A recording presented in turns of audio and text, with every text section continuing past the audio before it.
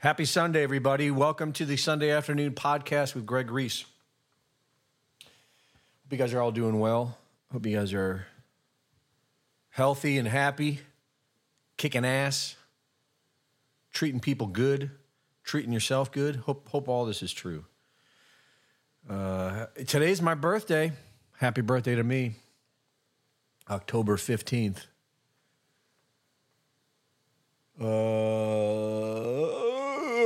And today's called the Doomsday Cult. And, yeah. But before we get into that, I just wanted to make an announcement. I'm pretty excited about this. We're going to start cleaning up the comment section.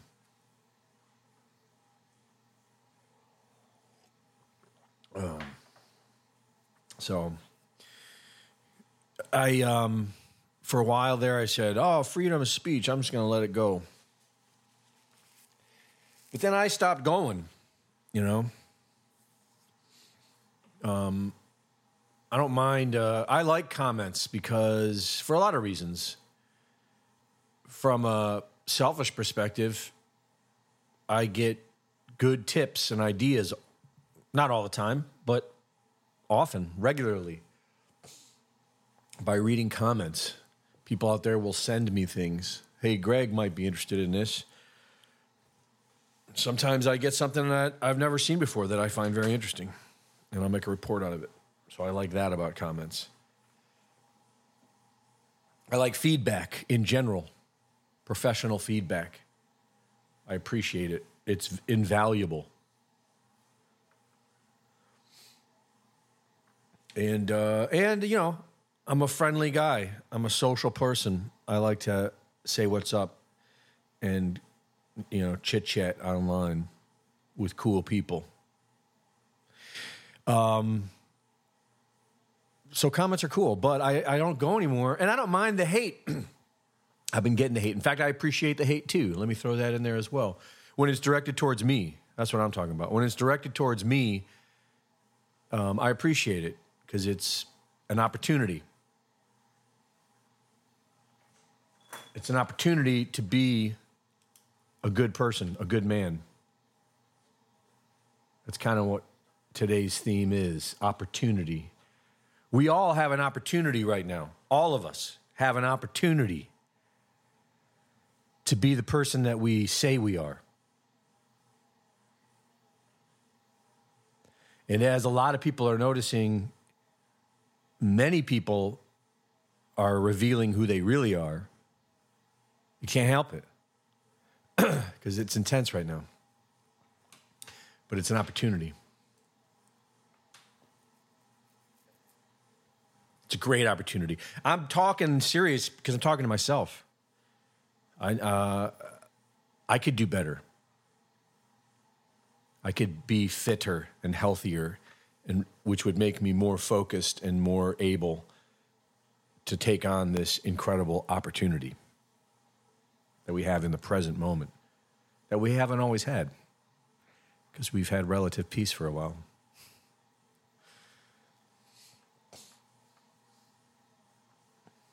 So anyways, we're cleaning up the comment section.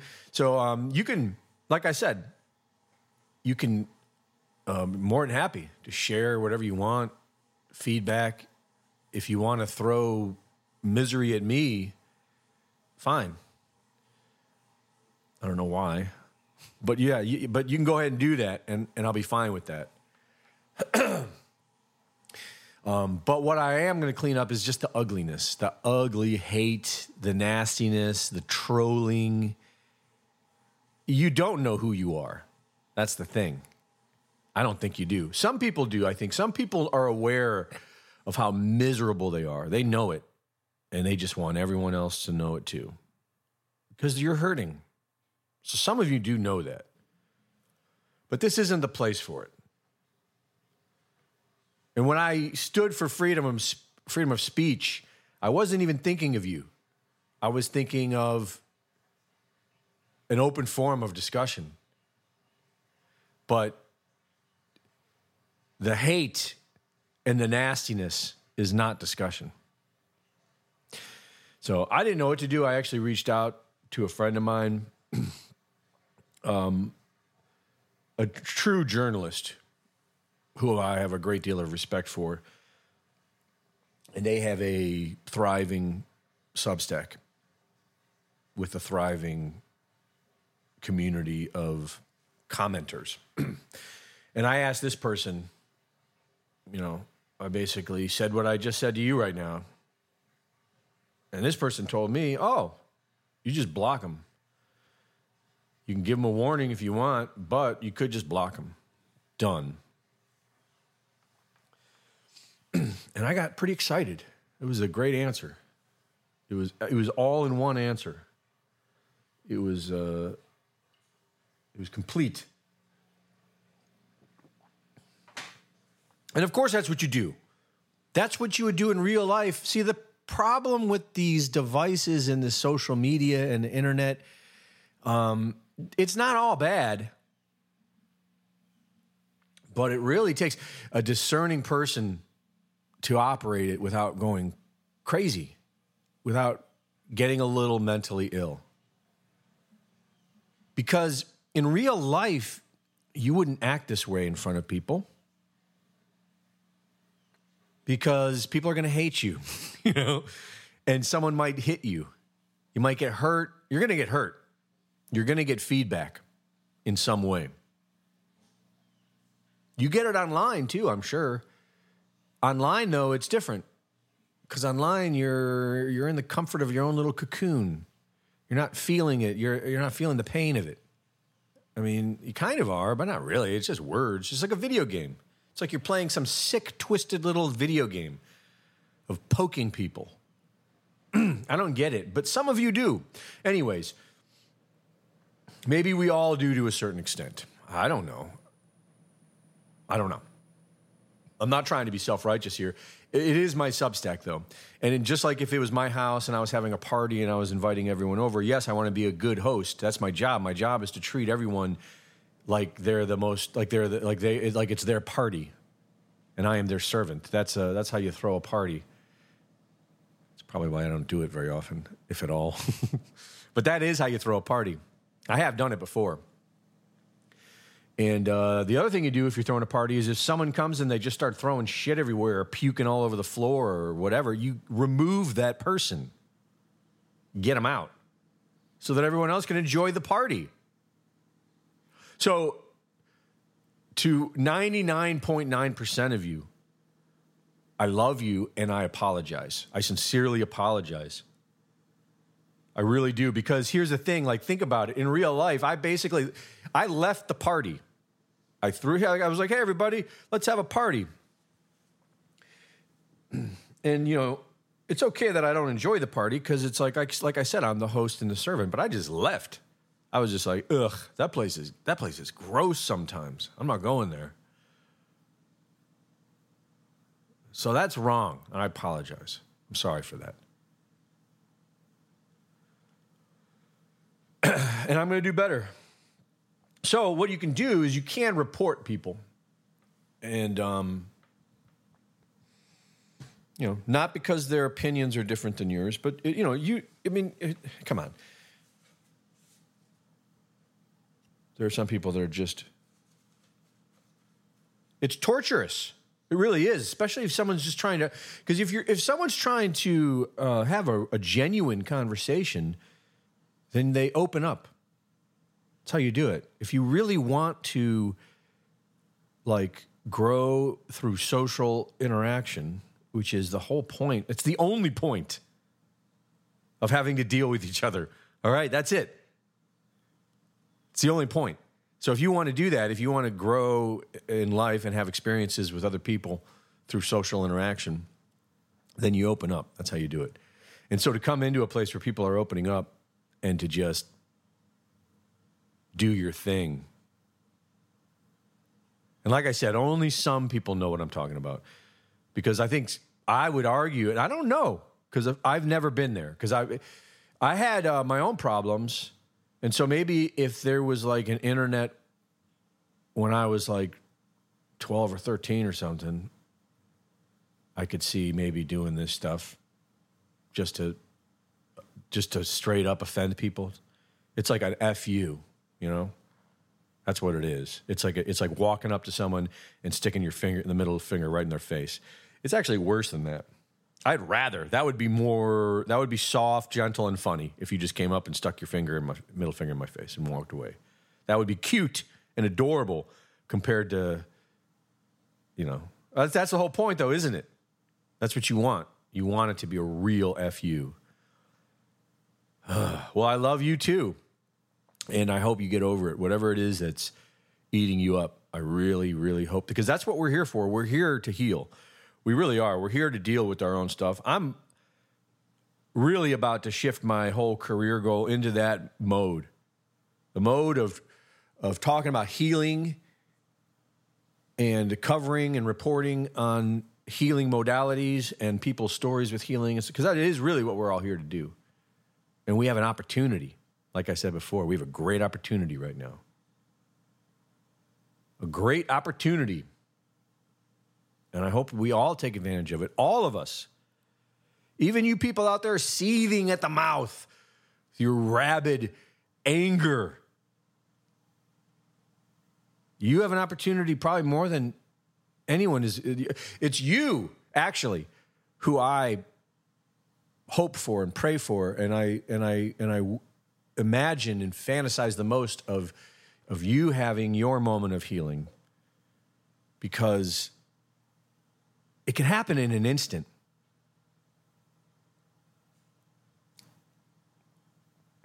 And then it's all gone. Then you feel better. Then you can enjoy this beautiful present moment, as crazy as it is, because it's still crazy. It's all going down. But think about it, though. If everyone actually had their healing moment, then the craziness would end, because that's all the craziness is. It's a combination of social interaction and personal torment. Liberate yourselves. But don't do it here, because we'll be blocking you and dealing with you. So if you're trying to enjoy conversation, even if that conversation is heated, and it can get all the way up. I mean, I don't care how heated it gets. There's a difference. And you know what I'm talking about. There's a difference between when a genuine interaction between people gets dramatic and heated. Some nationalities and ethnicities can't help but do that every time they talk. So it's understood. I can tell the difference. There's a difference between that and people that just want to spoil everyone's party. I think we all recognize that. So I'm sorry for not cleaning up the trash. I might even be open for an assistant to do it. So if anyone has any suggestions, and I should look into that too. I could probably ask around. I have some friends that I'm sure hire out. I've never done that. I've done Fiverr a couple times, I think. Anyways, that doesn't matter. So I'm excited to say that, actually. And I want to thank you guys, because it was actually,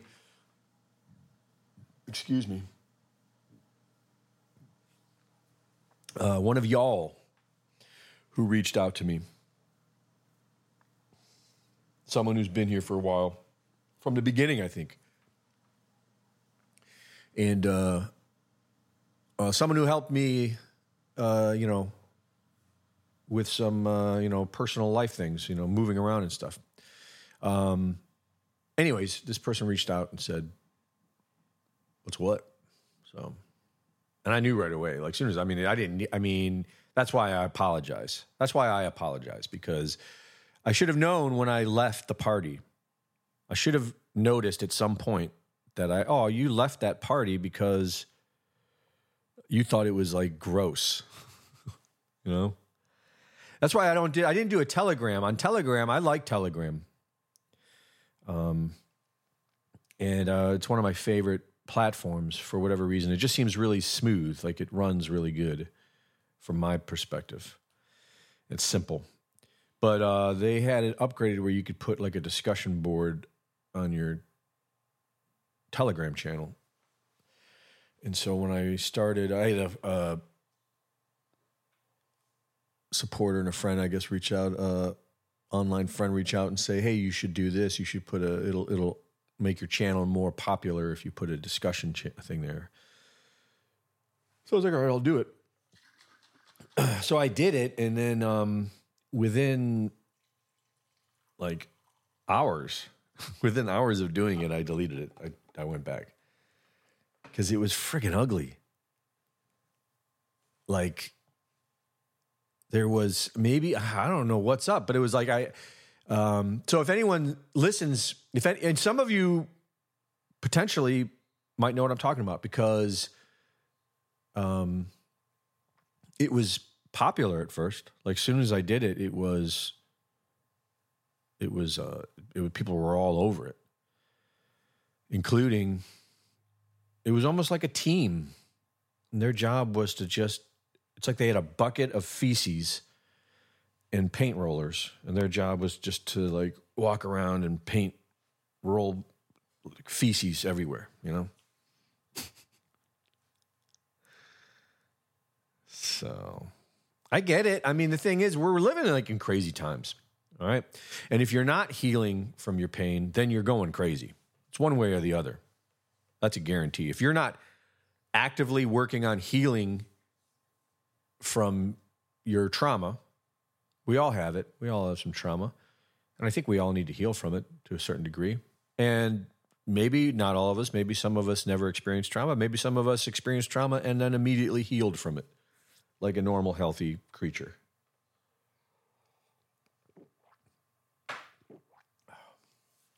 But either way, if you still have trauma and you haven't dealt with it and you're not dealing with it now, then you're going crazy. Now more than ever. Why? I don't know. Some people will tell you because we're getting close to galactic center and we're getting more energy and particles and gamma rays and beta, whatever. Some will tell you that. Who knows? Maybe. It kind of feels like it, right? Like there does seem to be a weighty, overbearing kind of energetic feeling, right? The idea of there being some type of cosmic rain. It creates a image that I can accept as possibly real, you know? Who knows? Some people say, I don't know. I sometimes think it's because we're getting really close to a very intense moment, and we're like how animals will run for the hills. We're feeling it, but that doesn't really add up because, I don't know, I think animals you'd see the reaction in animals. Animals are still chilling. They seem to be. And so something's happening to us. There's something going on, and there's an opportunity. That's the bottom line. It's an opportunity. It's a great opportunity. Did I mention that? What a great opportunity it is?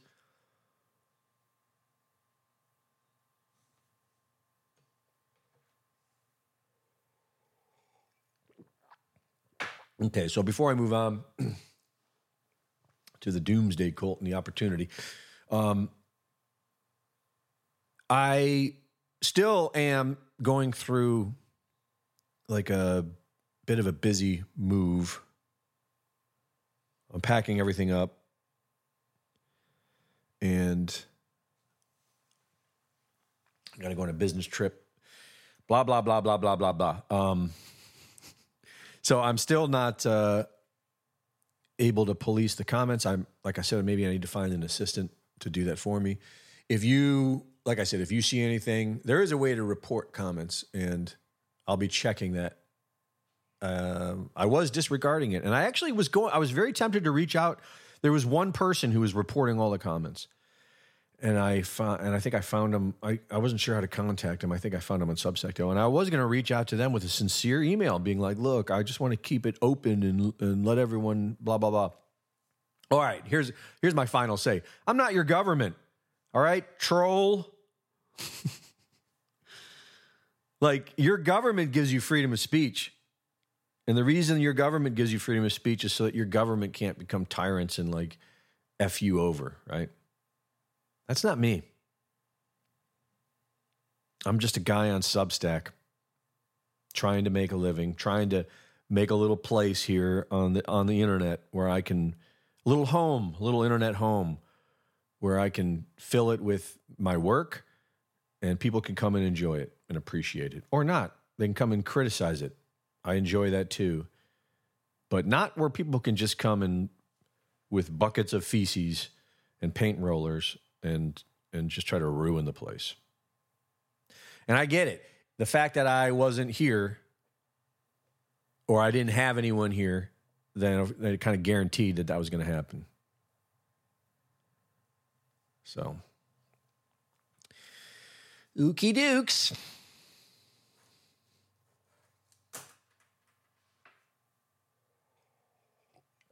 It's an opportunity, though.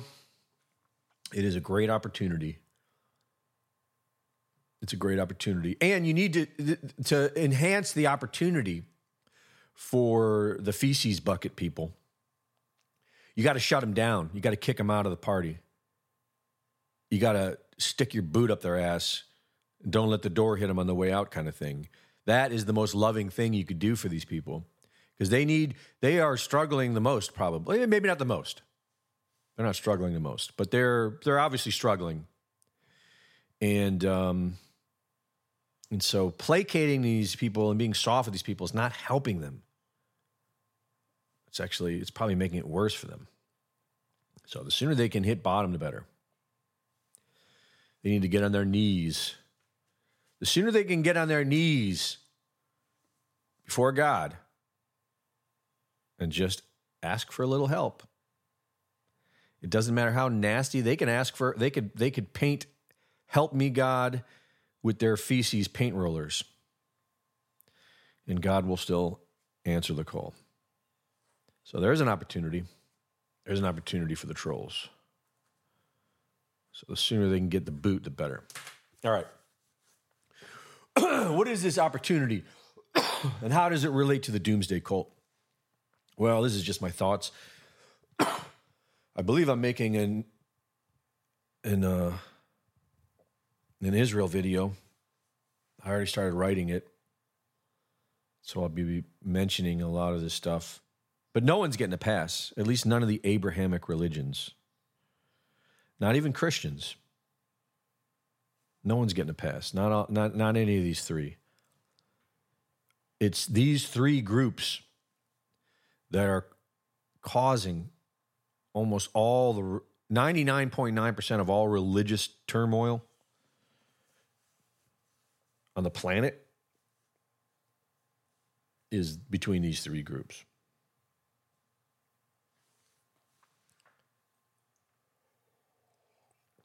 And it's really not that confusing or complicated. They all basically share the same story. They just have their own versions of it. So that's kind of obvious. Like some people believe that these three religions were created as control mechanisms. That's not very far-fetched when you think about it, because think about it. If you wanted to divide and conquer, how would you do it? How would you do it? Well, you could create multiple religions that have a similar story but different. So everyone's arguing with each other over whose story is the most correct.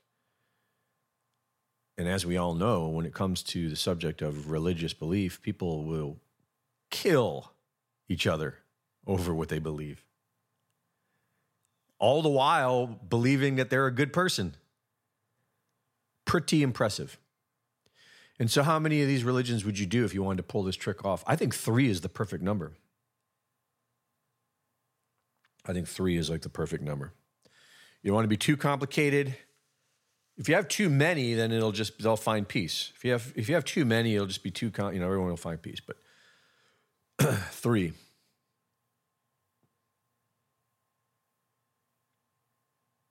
And the way it's worked out is anyways, a lot of people might be getting very offended by that. Okay. What do I know? I'm just a guy. Does it matter if I have it all figured out? Does it matter if I'm right? And are you right about everything? Do you have it all figured out? Okay, so what does that mean? Does that mean that you're good and everyone else who doesn't have it figured out, we're screwed? I'm just trying to figure things out. So the opportunity is really for Christians, Muslims, and Jews. Obviously, the opportunities for everyone. We have a great opportunity, and I already covered that before, how the trolls have a great opportunity, how the feces paint rollers have a great opportunity. Everyone has a great opportunity right now. And it might have to do with that weird, nasty feeling that I was talking about, where I said if you're not actively growing or healing or becoming a better person, then you're going crazy. It might have something to do with that, whatever that is. I don't know, but it's a great opportunity. So, I'm sure, if Christian people are listening right now, they would say, Greg, the opportunity is to convert to Christianity. And the Jewish people would probably say the same when it comes to Jews, and the Muslims would probably say the same thing when it comes to Muslims. I get it. I would argue, though, that is the church. Is there a difference between the church and faith in God? I know there is. I rejected the church from a very young age. From the age of 5, I began rejecting the church. I declared war on the church. That's how my book starts off. But what's interesting is I had God with me all through that. And I had Jesus Christ with me through all that. And if it wasn't for them, then I doubt I would have gotten through it the way I did. I probably would have went down. I probably would have found a downward tunnel that would have taken me deeper into confusion and chaos. But I didn't. I found an upward hill that led to more light and peace and healing. So the only reason I'm saying that is because I personally know that I've never been involved, and I've rejected the church ever since. I've tried with an open mind and an open heart. Because the reason I've tried is because I move around a lot. And one thing I've craved, and I've never really found, is a community. One of the reasons I'm pulling up my roots and moving again probably is because I just haven't yet to find I don't know. That's a whole other story, I suppose.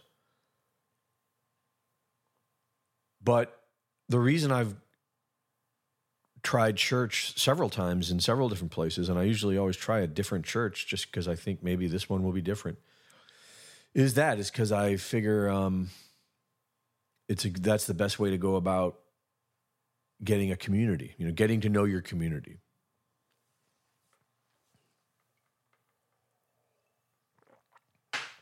But I don't know. There's something about group mind that repels me. That's why I'm very isolated. Group mind, it gives me the willies. It always has. When I was young growing up, I remember the family would go to a parade. Or even when I got older, friends would go to parades, like the St. Patty's Day parade. So no friggin' thank you. It's like a nightmare. Who wants it? I don't know. Anyways, So anyways, I believe the opportunity is for Christians to act like Christ, for Jews to act, to abide by the way they're supposed to act. I guess that would be the 10 Commandments.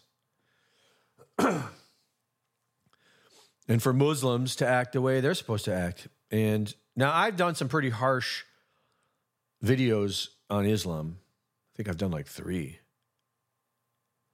And I did them. I didn't really know much about it. I grew up, the younger Greg was a bit of a peacenik hippie in a way that I ignored a lot of these ugly realities, politics and religion. I stayed out of it. I always stayed out of politics and religion. Stayed out of it all the way up until, I guess, when I started getting into conspiracy theories, like when I graduated from the UFO rabbit hole, which still is, I think, the biggest, most important one of them all. But when I graduated from the UFO rabbit hole into the sort of political government banking rabbit holes, that was around 2004.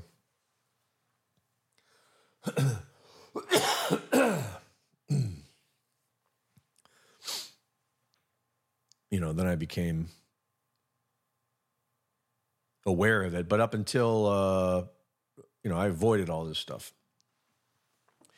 And I always just believed that everyone was decent folks and everyone basically had the same story, just a little different.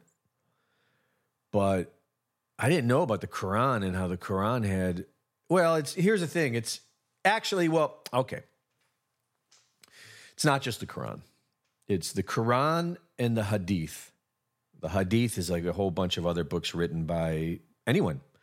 Like I could probably go move over. I probably wouldn't even have to move. I just had to convert to Islam and then start writing a bunch of dogma.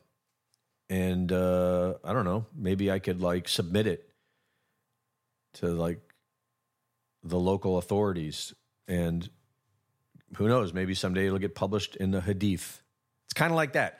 The Jews have, or the rabbinic Jews, there's traditional Judaism is the Old Testament, right? The Torah. They would call it the Torah, or there's like 4 books or something. And rabbinic Judaism, which is what came about around the same time that these Khazars converted to Judaism, which is around, I believe rabbinic Judaism started around 600, the year 600.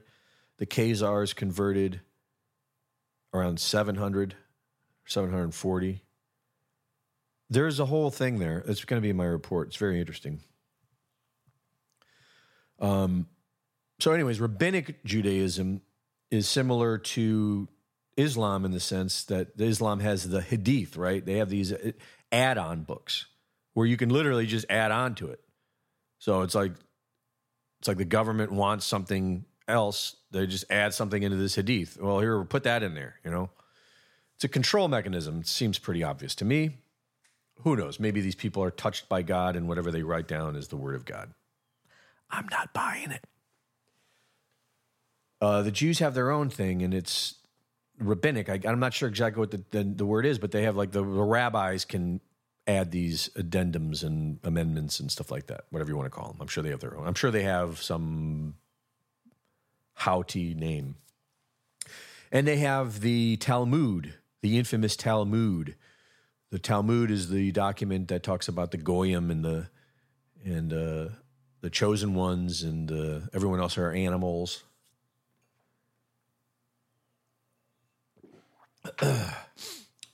Which is similar to what you'll find in the Quran and the Hadith. The Quran and the Hadith are also basically only the Muslims are chosen by God. Everyone else is, are the enemies. You'll find the same in the rabbinic Judaism, the Talmud. And you're going to find the same in Christianity. Although Christians are the seem to be arguably the nicest of the three.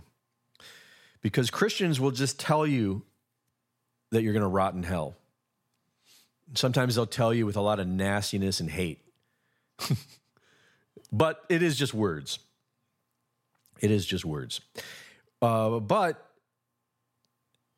I say Christians as they. The reason I say they is because I don't belong to any of these churches. And here's the other thing. When people ask me, it's starting to come out now. This was never something you asked someone. You never inquisited, unless it was like a friendly, like, hey, what's your faith? What's your religion?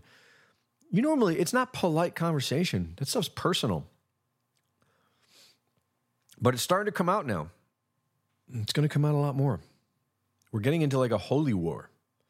These three religions, there can only be one.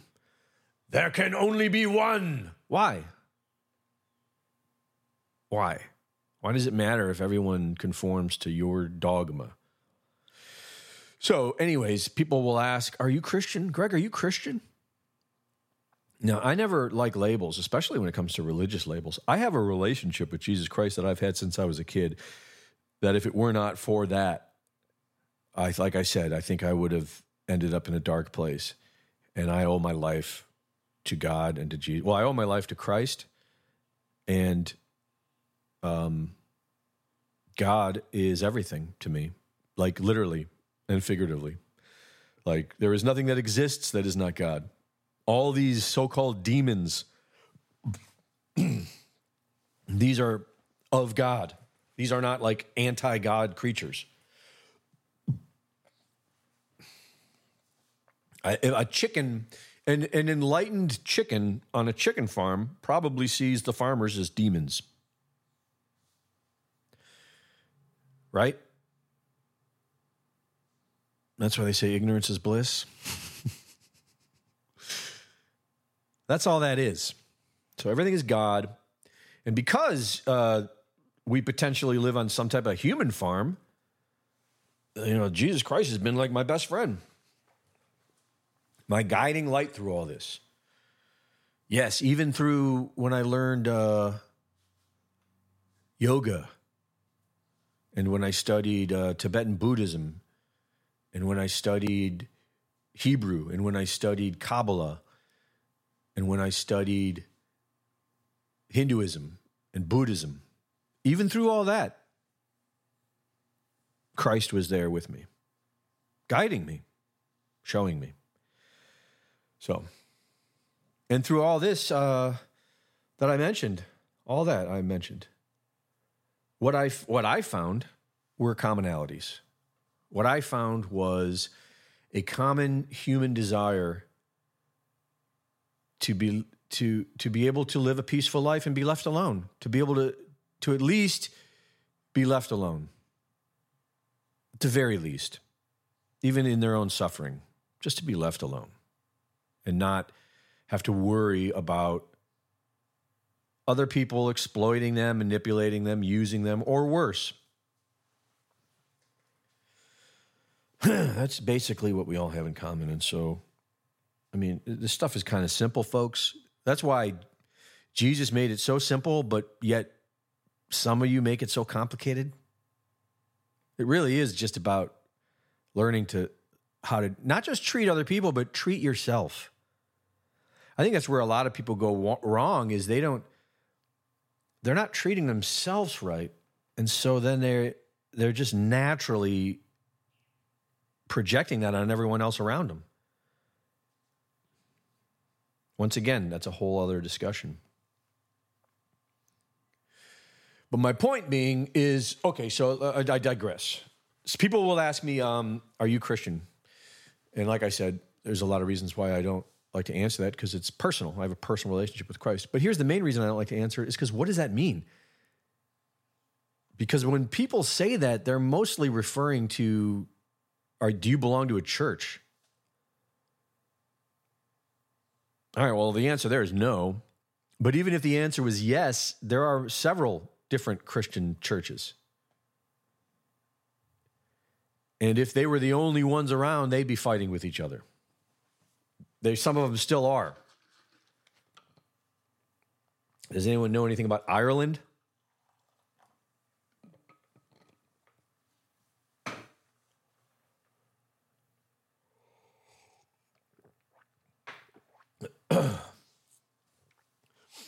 So, like, what does that even mean? Are you Christian? What does that mean? A lot of people are going to have, a lot of Christians are going to have different answers for that. My answer, and I know a lot of you share the same answer as me, but my answer is is the same as it was when I was 5 years old. My answer is Jesus Christ teaches you how to act. Jesus Christ teaches you how you should behave. Monkey see, monkey do. It's that simple. We are really not that sophisticated, we humans. And we needed that. We needed an example. We still do. And it's a great opportunity right now to embody that example, to become that. And to not spiral down into a holy war. Oh my God, that's the worst. It's one, okay, so I'm doing a video on, I'm going to get into it right now, but I'm doing a video on all this, basically on this Israel story. And on the Doomsday Cult. It won't be called that. I think I have a name for it. It doesn't matter. And some people might be like asking themselves, Greg, why haven't you done this before? Why haven't you made this already? Because I've been accused by a lot of people for, because where I work, people will say, you're a gatekeeper. Well, I thought about that because at first I said, well, I pretty much just kind of stick to what's going on in current events. And it hasn't really come up in current events, but now it is. And I think that's the main answer. But then I'm not bragging, but I do like to, criticize myself. I like to look at myself in a critical light as much as possible because I'm trying to be I'm trying to be a good person. I am not Christ-like. I've been trying to be since I was a kid. Today's my birthday. I've been trying to be for almost 50 years. I'm not.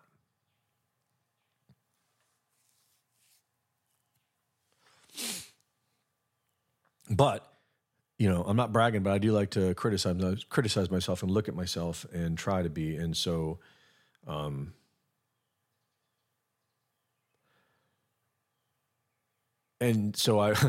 am I saying that? I'm sorry, I'm trailing off again. So, I'm saying that because I was asking myself, have you been avoiding it? Have you been not? Because there is a part of me that I know this video is going to upset a lot of people. It's going to trigger a lot of people. I don't care if it makes anyone happy. It will make a lot of people happy to see the report, but I'm not really concerned about that. I'm not trying to make people happy or sad. I guess I'm just aware of it. So I looked at it. I was like, have you been avoiding it because of that? And I don't think I have, but I think it might be an argument that I've avoided it simply because I'm trying to avoid, if there's one thing I'd like to see not come into fruition, it's a holy war. I'm clear on that. That is the one thing I would like. I'll leave the country. I'm considering leaving the country now because I have no interest in fighting a holy war. I'll fight a revolution. I signed up because I thought that was happening. I believed there was a big awakening of we the people uniting together to take. And what does that mean, though? Revolution. True revolution means we take care of the problems. We quit sitting around acting like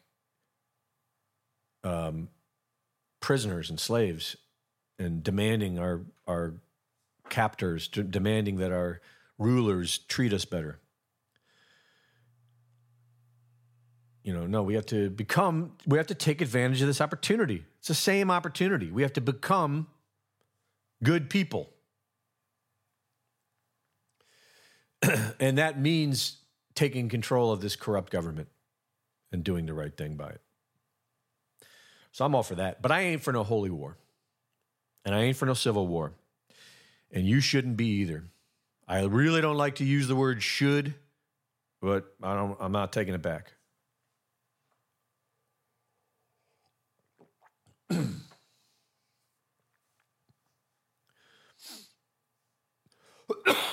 The holy war is what this is all about.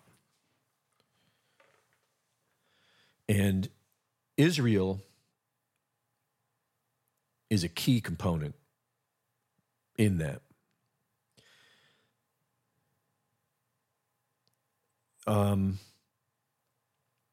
There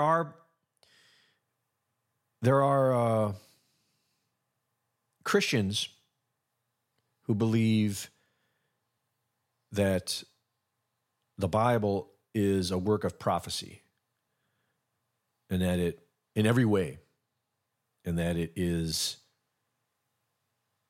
absolute, and there is no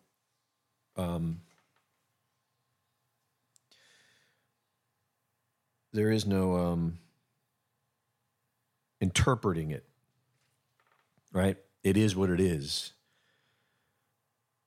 It is the literal word. And this is obviously a very extreme and radical belief, because we know that the book was written by man and translated by committee multiple times through many years. Now, these same people that I mentioned that believe that it is the absolute word of God will argue that everything I just said there doesn't matter. It doesn't matter that man touched it. It doesn't matter that man wrote it.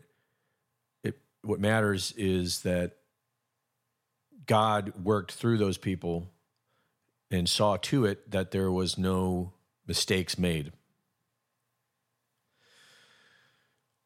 Now, what I find interesting about this belief is the Bible itself does not make this claim. It's not like the Bible has like an introduction page where it says, hey, everybody, this is a literal, there is no interpretation. It is what it is. This is the absolute word of God. And it's a book of prophecy. The Bible doesn't even make that claim. The belief arose from man. And through the group mind, other men and women adopted that belief. Now that belief has become so strong, there are millions who not only believe it, but are okay with mass murder and genocide so long as they don't have to say, oh, maybe we were wrong. It's like the most non-Christian thing, in my opinion. It's psychopathic behavior, in my opinion. Are you turning off the podcast? Fine.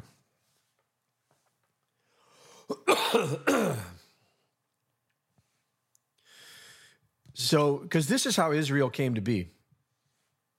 And there's so much about Israel that people don't know. And it's such recent history.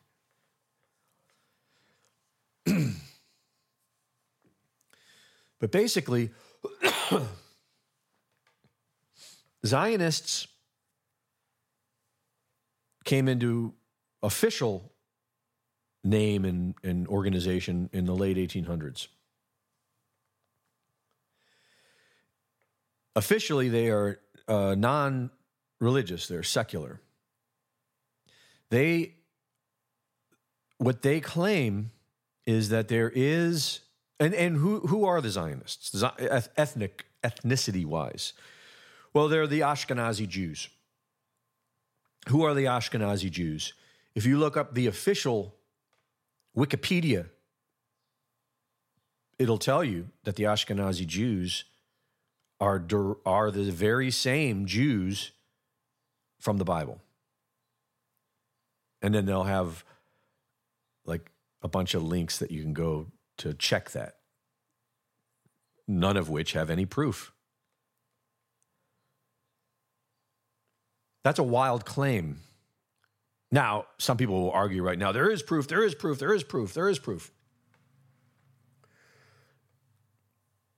It is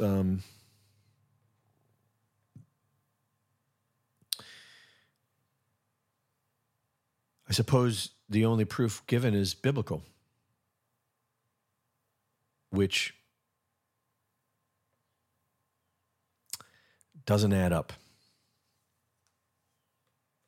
I suppose unless you just believe, you put your full faith on a book. I understand faith. I have full faith in God. Some people will argue that that book is God. Anyways, and they the Ashkenazis, Jews, so Wikipedia says that's who they are. But then in the same paragraph, it'll say, but exactly why they came to be is a huge mystery. Nobody knows, and there's many theories. So one of those theories, probably the most popular theory, the theory with the most meat and weight and evidence on it, not concrete. It's still, there's only a few sources for it. But there's actually more evidence than I thought. I was looking more into it. And that is that the Ashkenazi Jews are the Khazars. The Khazars were from like the Caucasus Mountains, the Turkish, where Turkey is today, where Ukraine, that whole general area. Eastern Europeans.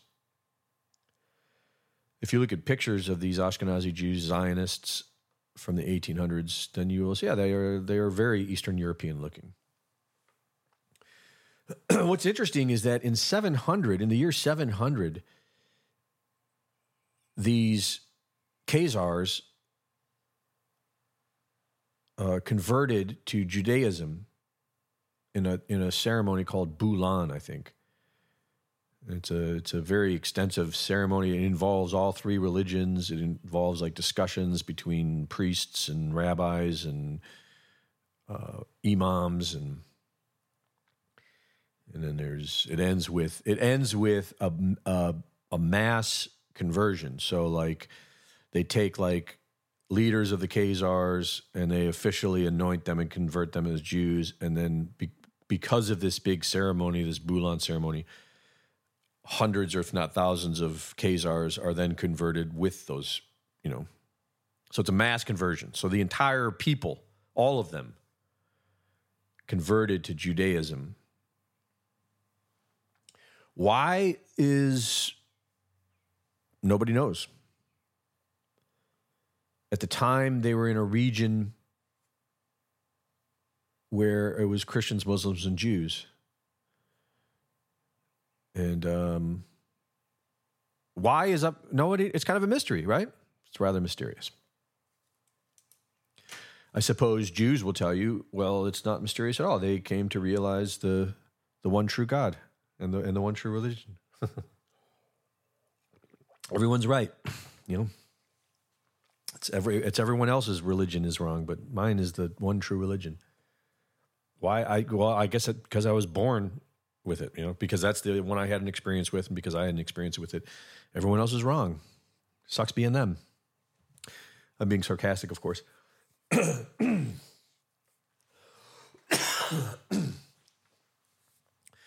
then they became the Wandering Jew years later, because so that was 700. They converted to Judaism. The year 600 was when Rabbinic Judaism was born. That's the one that has the Talmud, the Babylonian Talmud, which was codified around that year. So the codified Babylonian Talmud was recently codified, and then that created this new Rabbinic Judaism. Within the same century, an entire group of people, the Khazars, who were known for war, and deception, and they were a very aggressive, warlike people. Then they all convert to Judaism in this big ceremony, and then and I believe, I was digging into this research, I believe they started to convert to Islam in 20 years before this, and then they shifted, and then they all did Judaism. It's like I don't know what that is, but they were neither of these religions before. And then in around 800, the Khazars then started creating synagogues and schools, and they started teaching this new Judaism, rabbinic Judaism. They started raising everyone with it. And then years and years later, they became the wandering Jews. That connection is the mystery. I believe, but I don't think it's that mysterious, actually. I think they're pretty well traced to the Khazars. But that's who became, that's who the Zionists were these Ashkenazi Jews. And they believed that, and at the same time, there are Sephardic Jews that are living in Palestine with Christians and Muslims. And the Sephardic Jews and the Christians and the Muslims lived in Palestine for centuries in peace. It was known for it. You have to really go back into the Bible everyone talks about how for thousands of years they've been fighting each other in the Bible. If you go into recent history, before Britain got involved, which was the late 1800s, then the three religions were chilling in the Holy Land, which kind of makes sense because that area meant a lot to all of them. And most people really just want to get along. Most people don't want to mess with each other. That's why manipulation and control comes into the game, is to divide and conquer us. But if we were left to our own, I really don't think there'd be much division. You could even have all these separate groups and still get along, Just leave each other alone. Buddhists actually have it figured out pretty good. Have you ever been to a Buddhist nation? Say what you like, but they kind of have it figured out on how to not mess with each other. Part of it is keep your opinions to yourself. Now, that's a thing that Americans have a serious problem with, because Americans almost feel like that's what freedom of speech is the freedom to let everyone know how I feel. Yeah, I suppose there's a point to that too, but who freaking cares? Who cares what you think? Honestly. And the thing is when you throw your opinion on someone, it's kind of like in a court of law, this is an esoteric law. They teach you that to ask a question in court, you never want to make a statement. Because when you make a statement, it's like starting a fight. It's like drawing a sword. It's like when you throw your opinion down to someone, it's like drawing your sword. You're challenging that person. You're now telling that person, do you accept my opinion? Or are you going to contest it? You're starting a problem when there wasn't a problem. There was peace. Everything was cool. And then you had to throw out your opinion and start something. Now, a lot of people like that. Maybe that's why a lot of Americans do it. A lot of people like it because they just like to have a little argument, a little debate, a little fight. I don't like doing that personally. I prefer to hang out with people that share the same viewpoint as I do, just so we can chill. Or I prefer to hang out with people that just, I can't say that. I think I need to work on keeping my opinion to myself too. It's kind of my job to,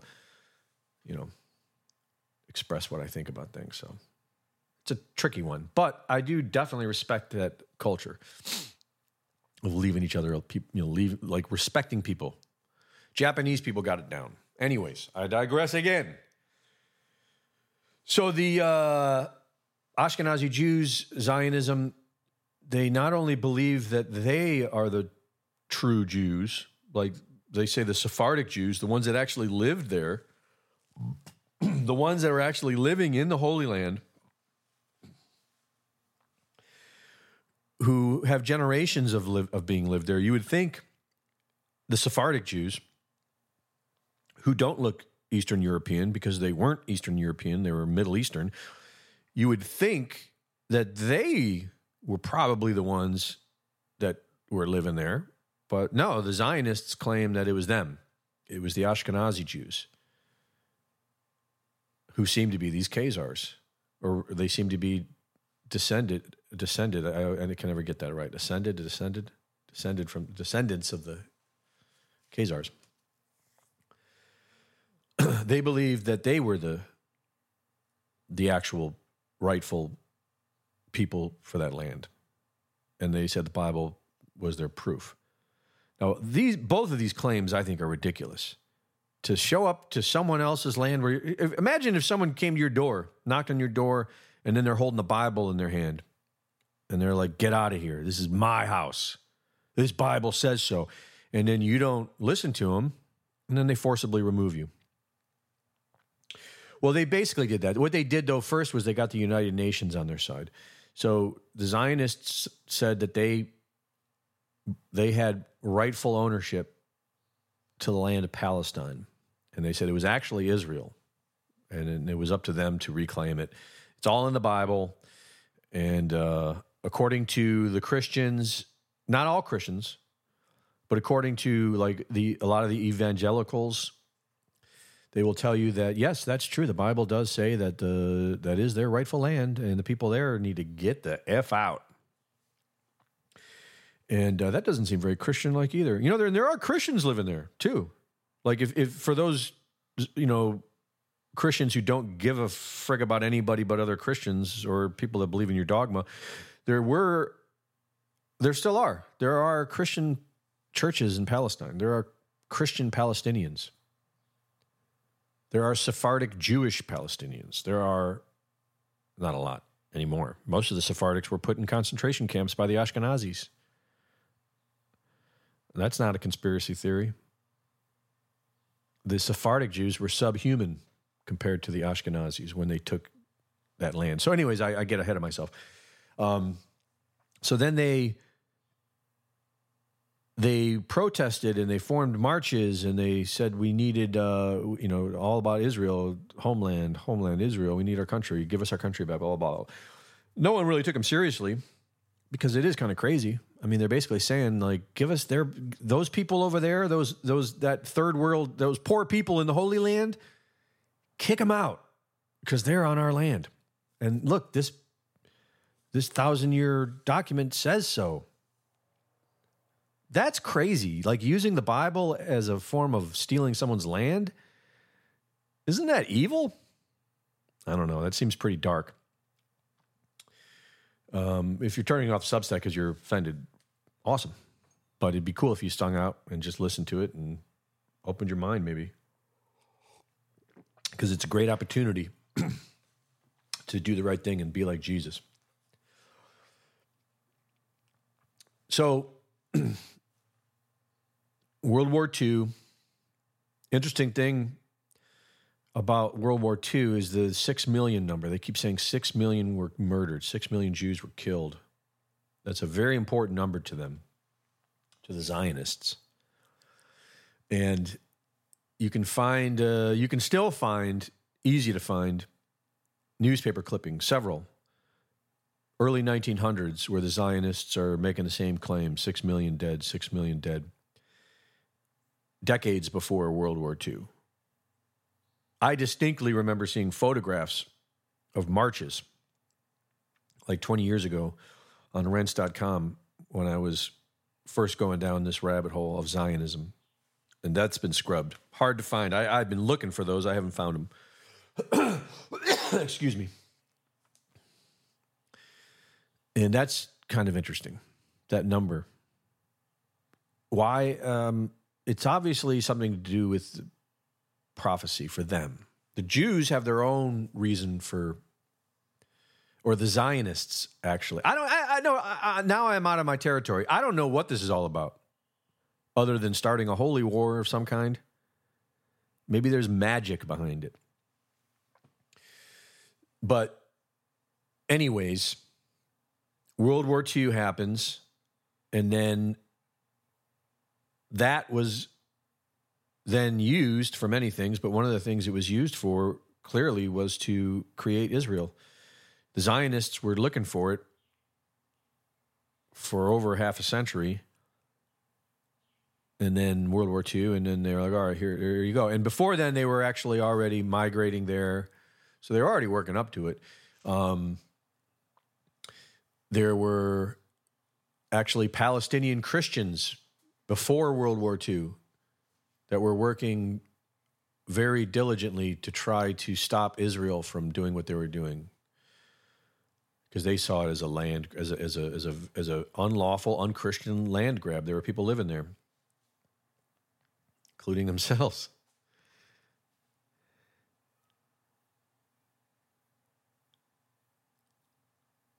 And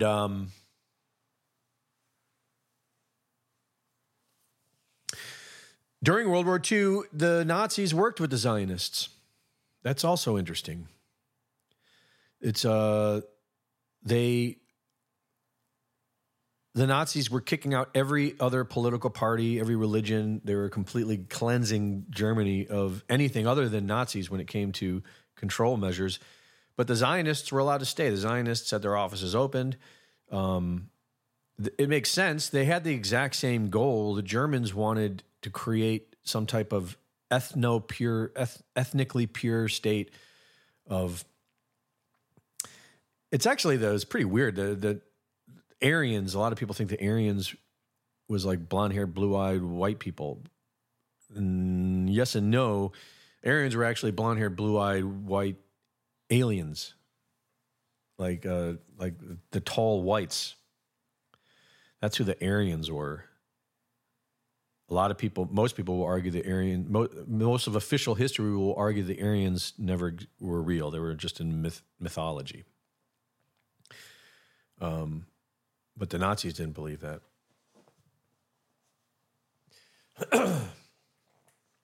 Anyways, and that's what the Zionists were doing. Similar, they were creating an ethnically pure state. So they were buddies. They helped each other until the Holocaust, until the final solution.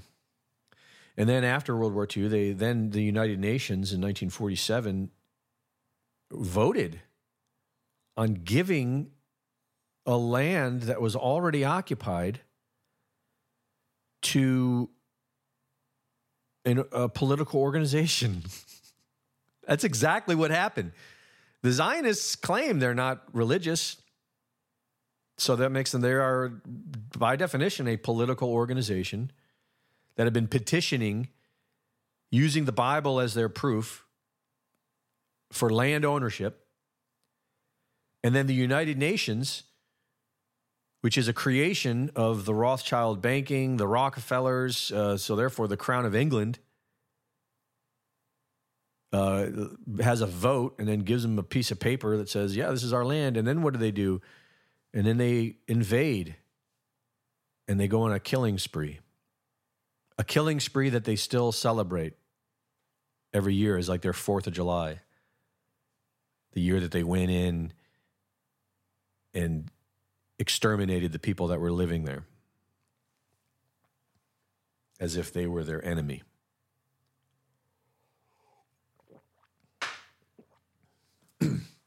Evangelical Christians have no problem with this. A lot of them. Because now, if you're a prophecy, if you're a Christian who believes in the Bible as fundamental word of God and that it's prophecy, and if you're still listening, that's awesome. I love you. I'm glad you're still listening. And I got nothing against you. I just have opinions. And I have a distrust for all people. Only God I trust. All right, so, maybe you get that, maybe you don't, doesn't matter. But you might point out that I'm getting it wrong, and I apologize, and I probably am, but because I am not a prophecy person, so I don't know all the details at all. But I have been doing some research lately for this video. And what I've come across is it's basically the prophecy says that Christ returns after, like, in order for some reason, in order for Christ to return, the Israelites have to recreate Israel. And maybe do they have to? I think they have to recreate the Temple of Solomon, the Temple of the Mount. Maybe I'm wrong about that. I mean, that's what the occults believe. That's definitely what the Masonics believe, and they're all about building that temple again.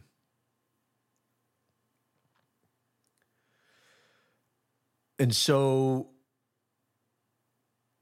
if you ask these Christians who believe this, I mean, they'll tell you that this is, I'm sorry, I'm sorry for those Palestinians, but they got to go. They're not the chosen ones, you know? They don't matter. The chosen ones matter. So that is, okay, so I did learn this today. One of the main arguments that the evangelical Christians have for supporting the state of Israel is because the Bible says something about those who bless the chosen ones are blessed, or something like that. And so they believe that if they want God's blessings, they have to honor Jews and the state of Israel. I'm going to stop there. Let that sink in.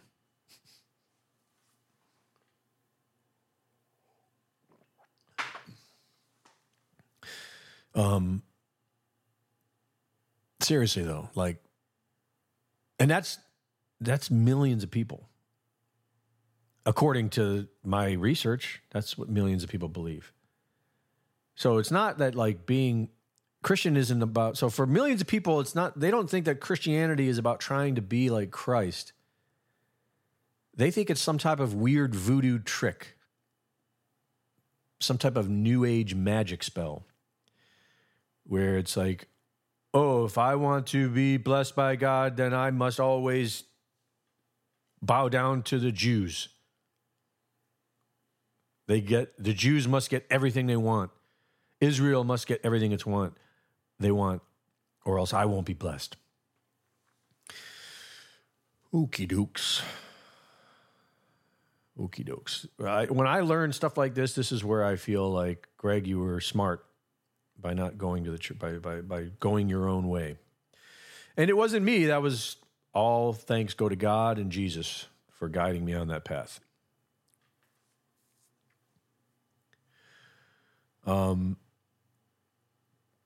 There is also, this is where maybe you could help me out.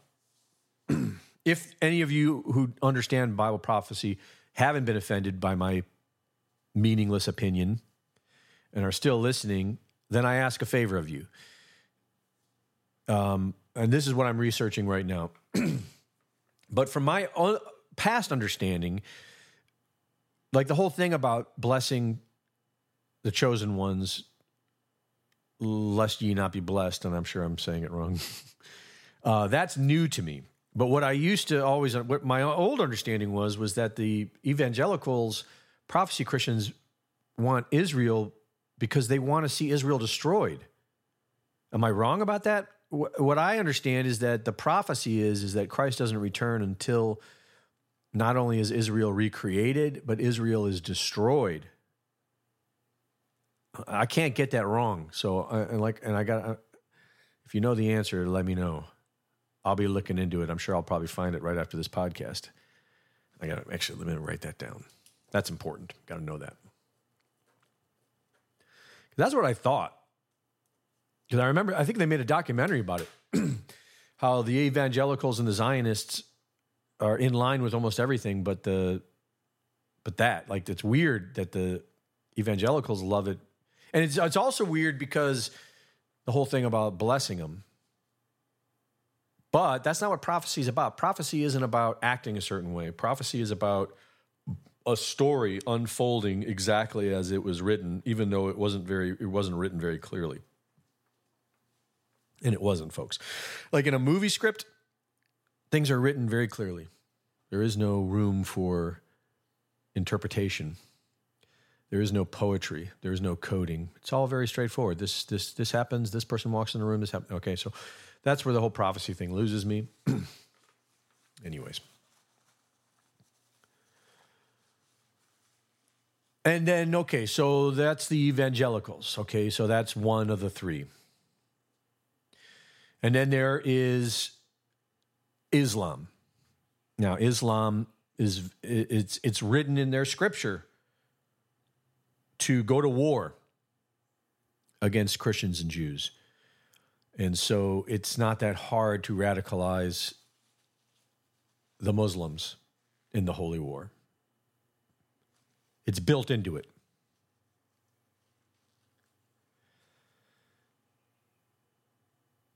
Most people, I think, understand that.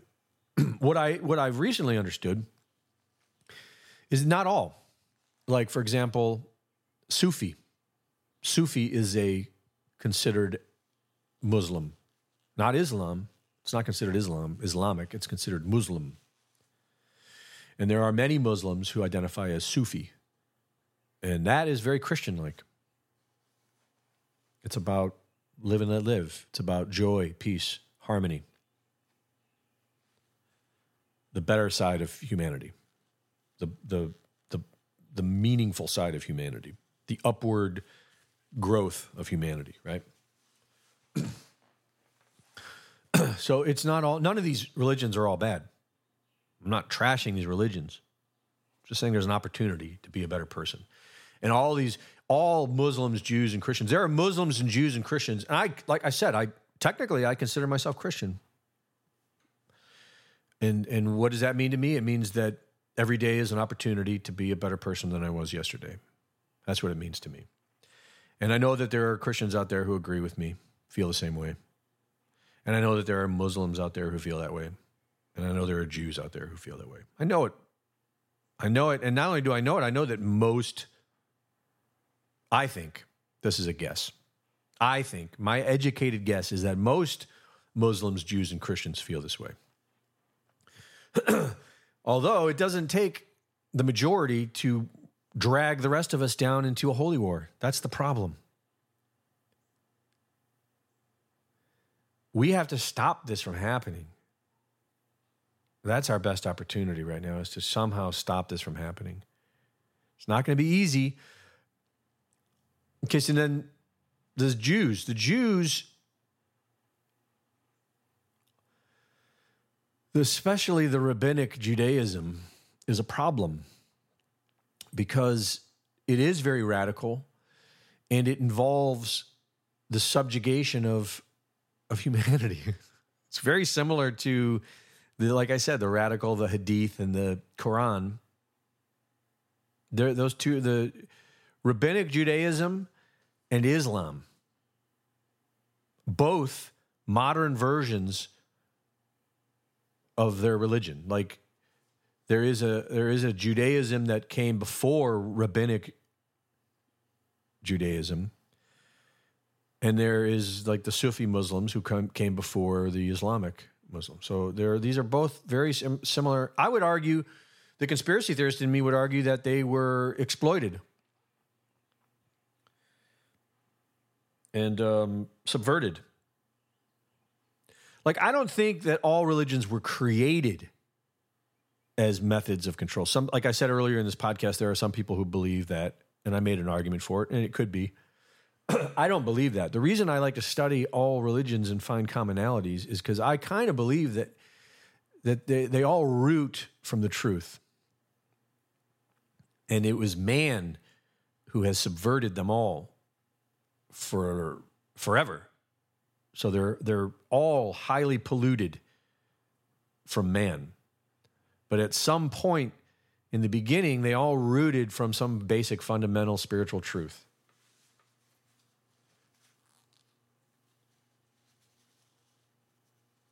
And that does seem to be the case. But Zionism, so now it's coming to a head,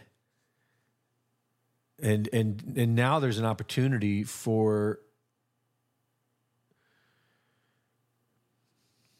if this is what it takes, this is have you noticed how unifying this is? people for the people of Palestine. There are more people standing up for the people of Palestine than there were people standing up for themselves during the COVID lockdowns.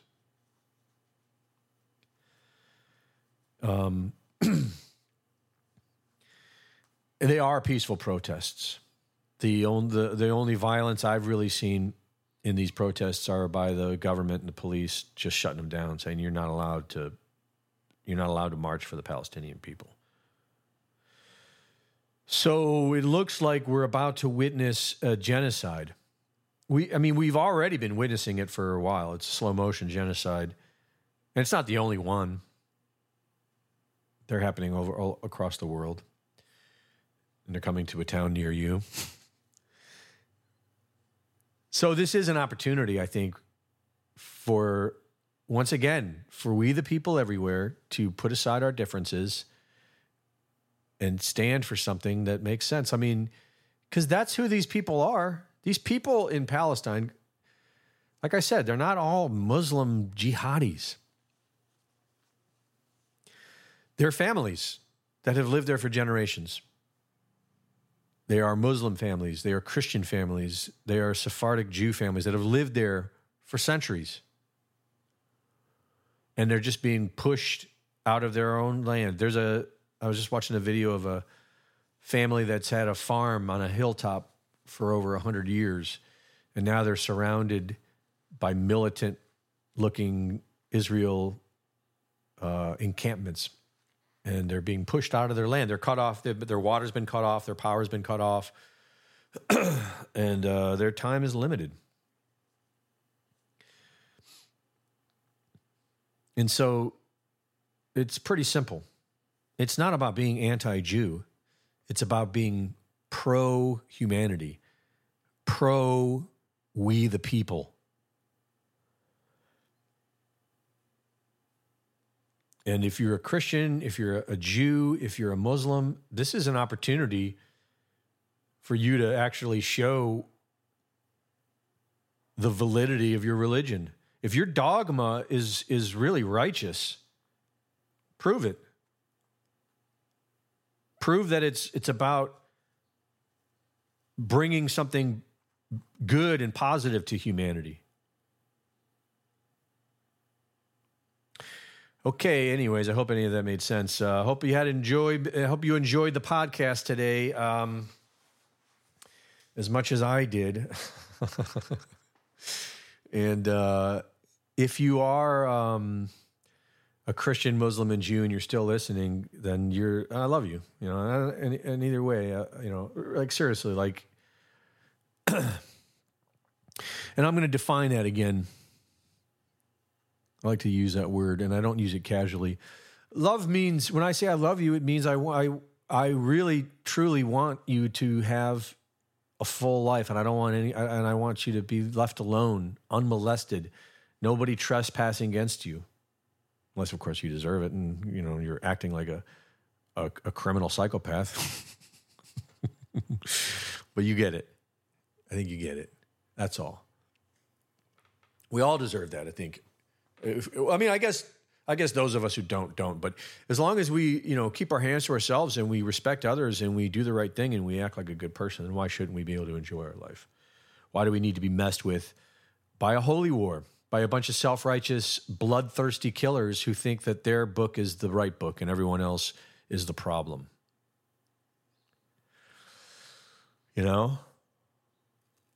I wrote something about like a summary of the evangelical belief, which is basically they just want everyone else to kill themselves so that they can go raptured up and live happily ever after.